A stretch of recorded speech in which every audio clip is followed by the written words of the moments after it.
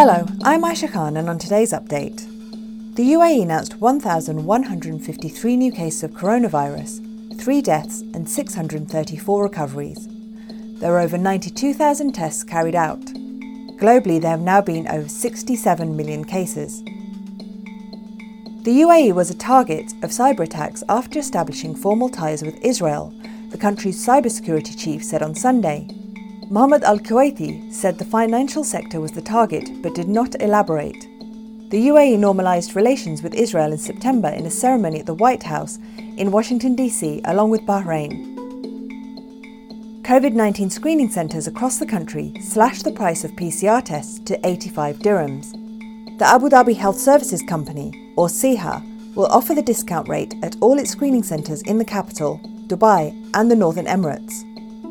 The move is central to a national strategy to widen access to testing services and make the nasal swab more affordable to help limit the spread of the virus. An education centre will be set up in Abu Dhabi to act as a preventative tool against antisocial behaviour and gaming addiction among the Emirates' youths. President Sheikh Khalifa issued a law on Sunday to establish Abu Dhabi Community Legal Awareness Centre. The centre will be managed by Abu Dhabi Judicial Department. Judges will be granted powers to refer minor cybercrime offenders to the centre for rehabilitation. People could also voluntarily seek help from the centre to address problems such as gaming addiction.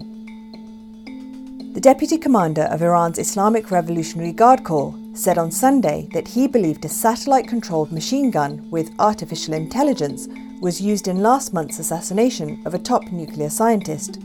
Rear Admiral Ali Fadavi told Iranian media Mohsen Fakhrizadeh was driving on a motorway outside Iran's capital Tehran with 11 guards on November the 27th when the machine gun zoomed in and fired 13 rounds, saying it used an advanced camera and artificial intelligence to carry out the killing.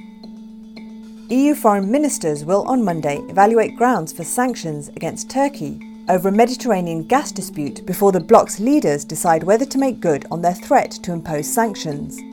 The final decision will be left to Thursday's summit of EU leaders, who in October told Turkey to stop exploring in disputed waters in the eastern Mediterranean or face consequences. Turkey's move in late November to return a seismic exploration vessel to port has calmed tension, but EU officials and diplomats said broader issues over Libya, Syria, Russia, and Ankara's authoritarian stance at home have hardened their positions. Now over to Cody Combs for what's trending.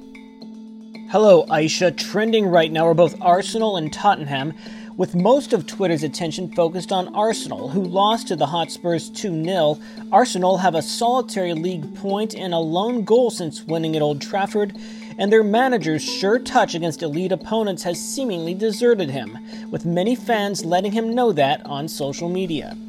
Also trending this morning is Rudy Giuliani, the personal lawyer to Donald Trump and former New York City mayor, has tested positive for COVID-19. It was Trump, however, who made the announcement of the diagnosis on Twitter, saying, quote, "Get better soon, Rudy, we will carry on." Professional boxing legend Floyd Mayweather and prominent YouTube personality Logan Paul are also trending this morning. Both men announced they'd be taking part in an exhibition match. Mayweather, 43, ended his career unbeaten in 2017. Paul, 25, only fought professionally once and lost. That's a look at what's trending. Aisha?